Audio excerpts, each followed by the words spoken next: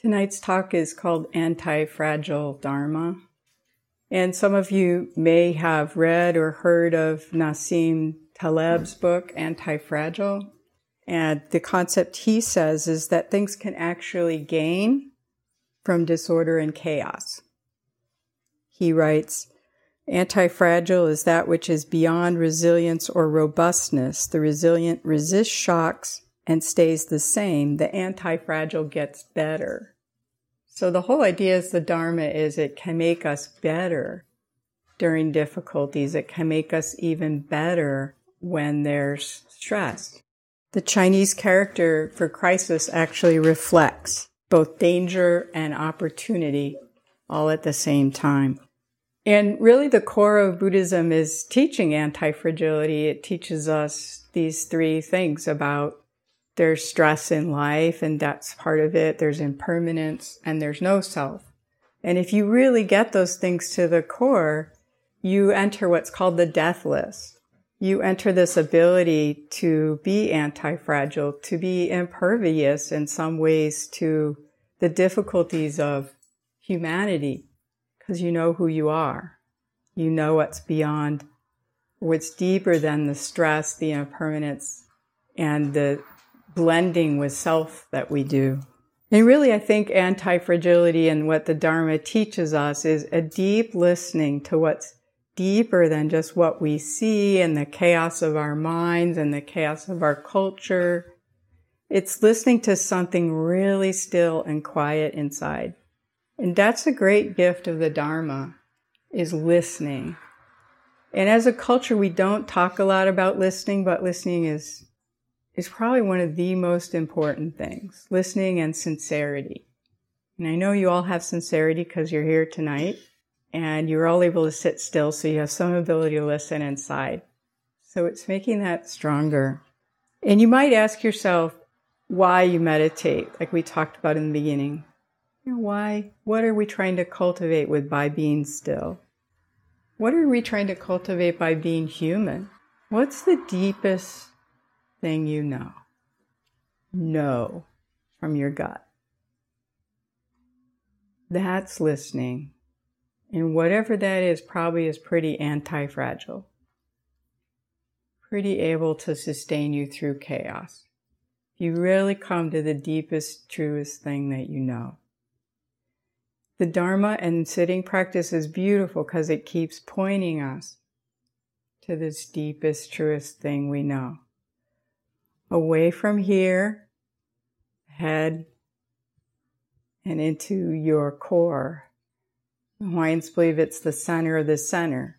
It's not just your center, it's the center of all things. That's anti-fragile.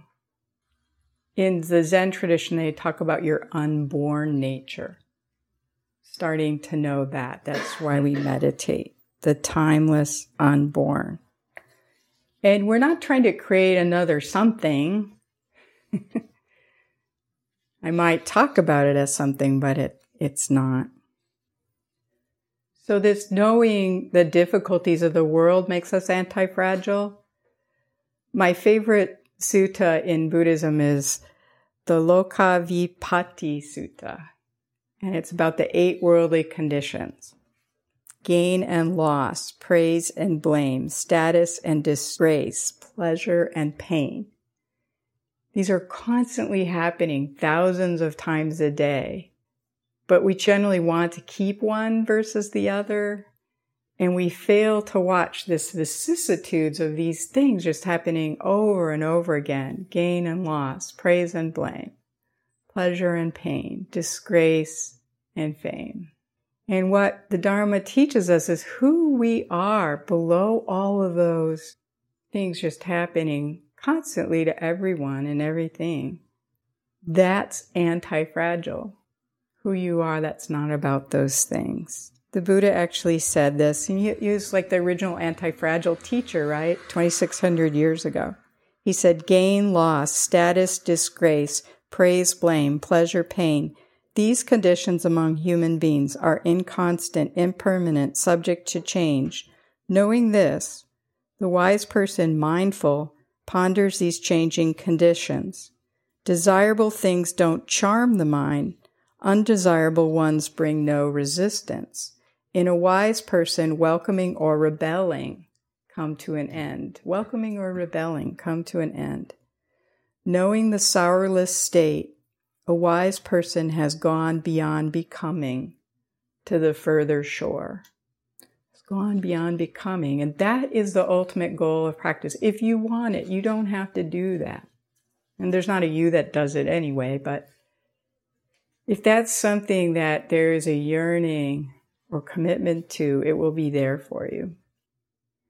And I work with this young woman that's in her 20s, and she was asking me the other day, what's the most important thing you've ever done? Only 20-year-olds can ask you these great pointed questions, And so I'm like thinking 35 years of practice. And I just told her, I said, I made a sincere intention when I was like 22.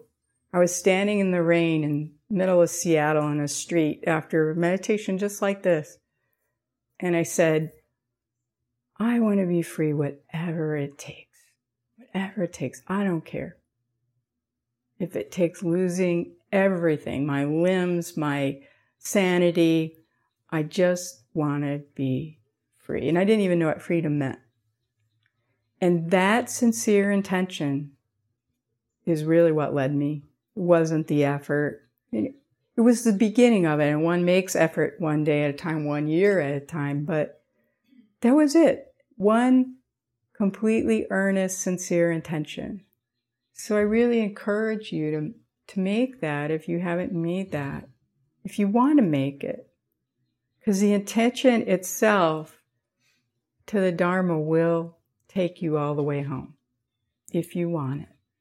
And anti-fragility is a gift, and this willingness to be this beyond the beyond is a great gift to the world. One of my friends who's a Buddhist monk, he was on a plane that looked like it was going to be in an accident. And he said just holding this presence, he wasn't anxious. He didn't get panicked. Just the fact that there was one Buddhist monk on the plane who was calm. It just changed the whole nature of the plane and what happened. And the plane obviously didn't go down. But we can be that one person on the plane in yourself. We talk about sanctuary cities now. You're it. You and I and Mark and Eric and Adrian and Fern, we're it. We're the sanctuary city. How you conduct yourself. How you're being right now. How are you being when you go in downtown Yellow Springs. How you are when things don't work your way. You're it. So be that sanctuary city. That's what the Dharma is here for.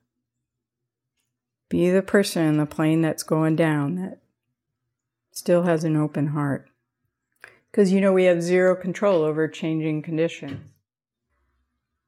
My teacher said an unwise heart is anxious regarding suffering. An unwise heart gets anxious with suffering. So in a way, the Dharma, true Dharma, is we're practicing a wise heart that does not get anxious with difficulty.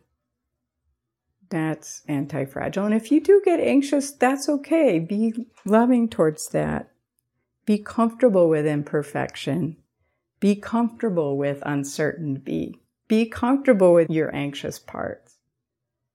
It's not who you are. Be comfortable with everybody's anxious parts and their pain. A big part of anti-fragile I've also seen is the ability to say, I am willing.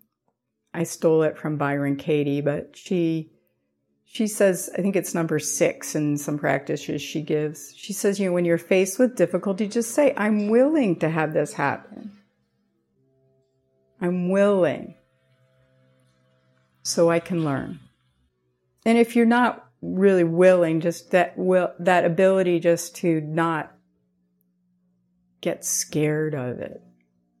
That wise heart regarding suffering. The world needs more wise hearts. praise, blame, gain, loss, being able to have a wise heart in changing conditions.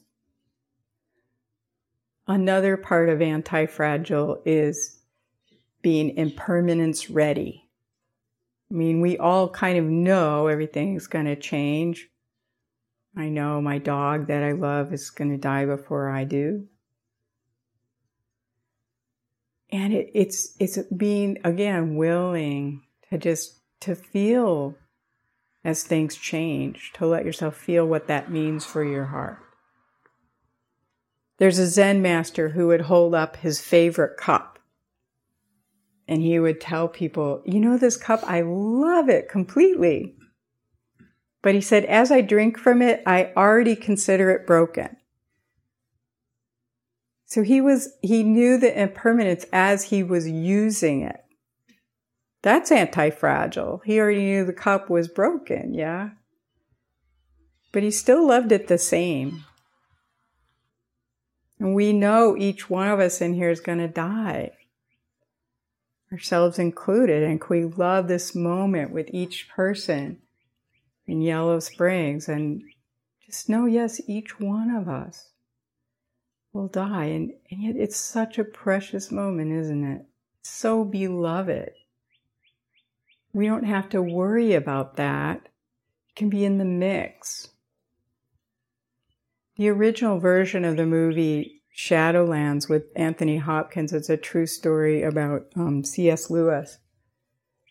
She's dying of cancer and they're having a really pleasant moment. And she goes, I want to talk about my death now. And he's like, no, this is like the most joyous moment. And she said, no, my death is part of the joy. And when you're grieving my death, the joy of this moment will be part of then. They're all part of the same thing.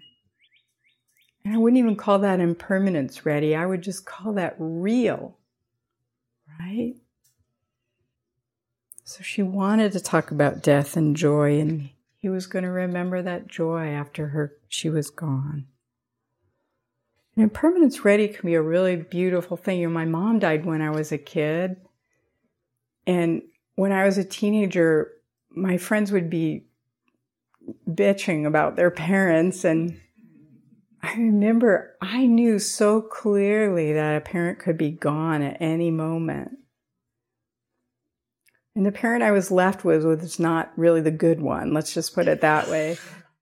It really made my heart so much more tender about, even when somebody's difficult, it's so important just to love anyways. And of course, I'd hear my friends, complaining about their parents. I'd just say they had no idea. They had no idea what it was like when Mother's Day rolled around and you didn't have a mother, to even wish Mother's Day to. Happy Mother's Day.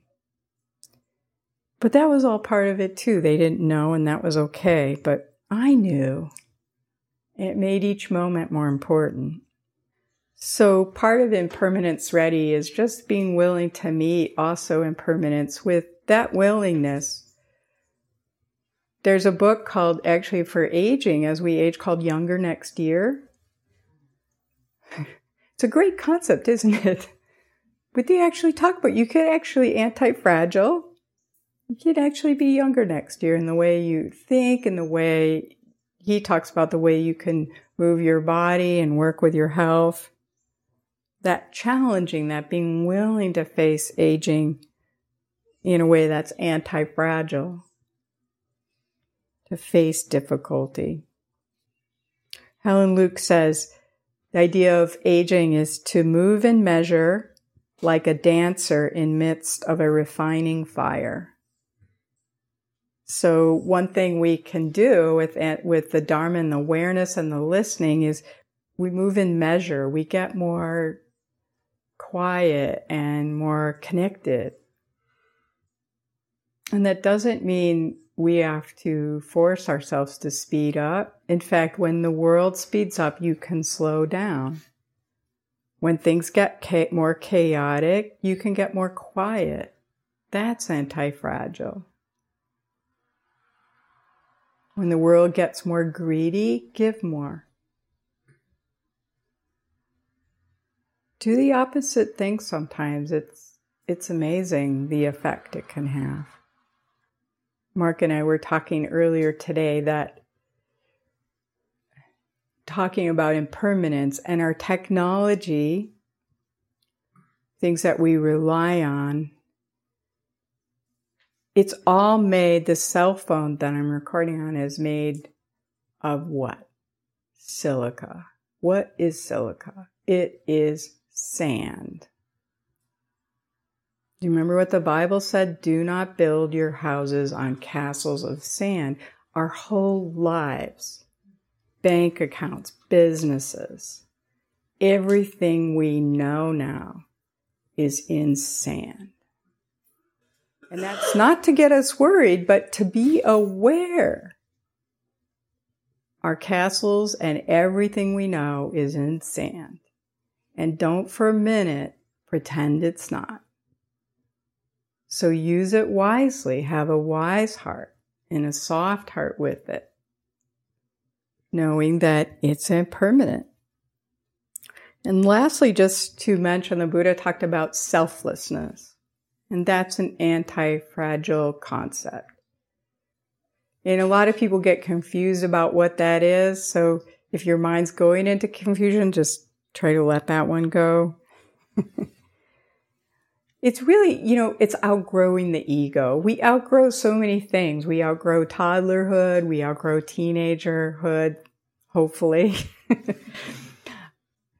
But we're supposed to outgrow the ego, actually. But our culture doesn't teach us that, does it? There's a poet on Maui, his name is W.S. Merwin, and he is actually a Zen student and a poet. He's in his 80s now, and one of my friends, he's going blind, one of my friends reads to him every week as volunteer.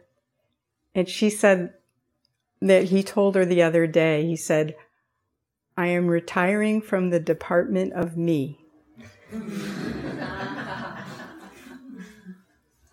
So that's probably a thing we could all consider, retiring from the department of me. What would that be like? You outgrew your ego. Maybe you can tell me, find out. Self-consciousness is a lot of work. I notice that more and more. It's like a lot of work to be self-conscious, to be constantly thinking about how do I look? How did that sound? So really what we're trying to do in the Dharma is we're trying to find the you that's below all of that self-consciousness, the ego, to retiring from the department of me. What is the you that's below the clamor of thoughts? What's the you that when you leave your shoes outside your door and the burdens of the world, who are you? Just plain you. The word sadhana, you probably have heard of it. It's used in the yogic traditions. It's actually translated sometimes as a search for what to give up. So you've been tricked in the spiritual practice, actually search for what to give up. Unburdening the yous, all the things you thought were you, like taking off old clothing. We're undoing ourselves, undoing all that we identify with, all that we thought we were. And the good news is that you become less and less, and actually it's freeing. Although one teacher told me it can be a grief process as well. Whoa, I'm not this and I'm not that. There can be a sort of gloss and grief. But it's actually a relief. Like I said, self-consciousness is a lot of work. Judgment is a lot of work. Maharaj, he's a teacher in India, he said, you've probably heard this saying, it's very beautiful. When I look inside and see I am nothing, that is wisdom. When I look outside and see I am everything, that is love. And between these two, my life turns. So you look inside, you see you're nothing. You look out, you see you're everything. See that this is love, and between these you're flowing, between this nothingness and love. Dogen said, to know myself is to forget myself. To forget myself is to see myself in the 10,000 things. That's That's what we're doing here. Emptying of self and filling up with all that is. It's a wonderful journey. Such a wonderful journey. You can tell I've done it 35 years. I must like it. And more, I would just say, it's calming to feel a vibration in your body about who you are. It's not a lot of thoughts. It's not a lot of Dharma teaching. I think I say less and less as time goes on. It's a feeling, an essence, a vibrational feel that you are. You're already it. And then you offer this to others, like my friend in the plane. We just offer this vibration body to body. And sometimes we're in it, sometimes we're not. That's fine. But the idea of practice is you make yourself able to listen and feel this presence that you are. So it's important to have a daily practice. It's really important. Even if it's just 5 minutes. Look, I'll confess to you, sometimes I can only do 5 or 10 minutes of stuff. I'm not doing hours a day. But just enough to put your toe in to go, this is why I'm here. This is what I'm committing to. This silence, this stillness. My teacher, Joseph Goldstein, said it's like going down to a river and just putting your toe in and saying, yeah, here's the river. Here it is. But you yourself have to know, why am I practicing? What am I doing in that 5 minutes or 20 minutes or an hour? What is it? What am I cultivating? Because whatever it is, you'll be doing it. And what we practice, we get better at. And even if your mind wanders, don't worry about it. If you're clear while you're sitting on that cushion, that alone will be the gift. So if you can, get clear. What are you going to practice every day and why? How are you going to be that sanctuary city? What is it you're going to be? Is it going to be generosity, love, emptiness? It's all okay, whatever you want to be. Just know what it is. I'm going to read a story that my friend Todd, who lives here, you might know him, Todd France. He sent me this story that's by Geraldine Edwards. It's set in Southern California. After about 20 minutes, we turned onto a small gravel road and I saw a small church. On the far side of the church, I saw a hand-lettered sign that read Daffodil Garden. We got out of the car and I followed my daughter and her children down the path. Then we turned the corner of the path and I looked up and gasped. Before me lay the most glorious sight. It looked as though someone had taken a great vat of gold and poured it down the mountain peak and slopes. The flowers were planted in majestic swirling patterns, great ribbons and swaths of deep orange, white, lemon, yellow, salmon pink, saffron, and butter yellow. Each different colored variety was planted as a group, so it swirled and flowed like its own river with its unique hue. There were 5 acres of flowers. But who has done this? I asked my daughter. It's just one woman, she answered. She lives on the property, that's her home. She pointed to a well-kept farmhouse that looked small and modest in the midst of all that glory. We walked up to the house. On the patio, we saw a poster. Answers to the questions I know you are asking was the headline. The first answer was a simple one. 50,000 bulbs, it read. The second answer was, one at a time by one woman. 2 hands, 2 feet, and very little brain. The third answer was, began in 1958.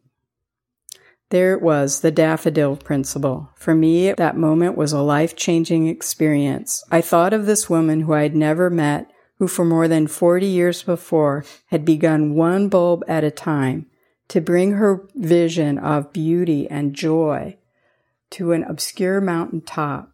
Still, just planting one bulb at a time, year after year, had changed the world. The unknown woman had forever changed the world in which she lived, and she'd created something of indescribable magnificence, beauty, and inspiration. The principle her daffodil garden taught is one of the greatest principles of celebration. That is, learning to move towards our goals and desires one step at a time. We can change the world. So just to feel that, what is it you're planting? After I read this, I thought, what have I been planting for 50 years, 40 years? You know, as Dharma students, we're planning mindfulness. You came in here today, and for 20 minutes, 25 minutes, an hour now, you've planted this willingness to show up with heart. Keep planting that bulb. Whatever your bulb is that you plant every day, that daily practice, know what it is, and then you're going to have a huge field of daffodils. And if you're older, you might look back and just see, what is it you did plant? Seeds of compassion and kindness in your kids, generosity, and whatever is tomorrow, let's plant that together, okay? Whatever that is. That's why we're here. That's Antifragile Dharma. That's the deathless. That's the unborn. That's the vibration. Just one vibration. All right, I'm going to close with this Rumi poem called One. One tree can start a forest. One bird can herald spring. One smile can begin a friendship. One hand can lift a soul. One star can guide a ship at sea. One word can frame the goal. One sunbeam can light a room. One candle can wipe out darkness. One laugh can conquer gloom. One hope can raise our spirits. One touch can show you care. One voice can wake up everybody. One life can make the difference. Be that one. Be that one. Let's sit for a minute. Thank you for listening. To learn how you can support the teachers and Dharma Seed, please visit dharmaseed.org/donate.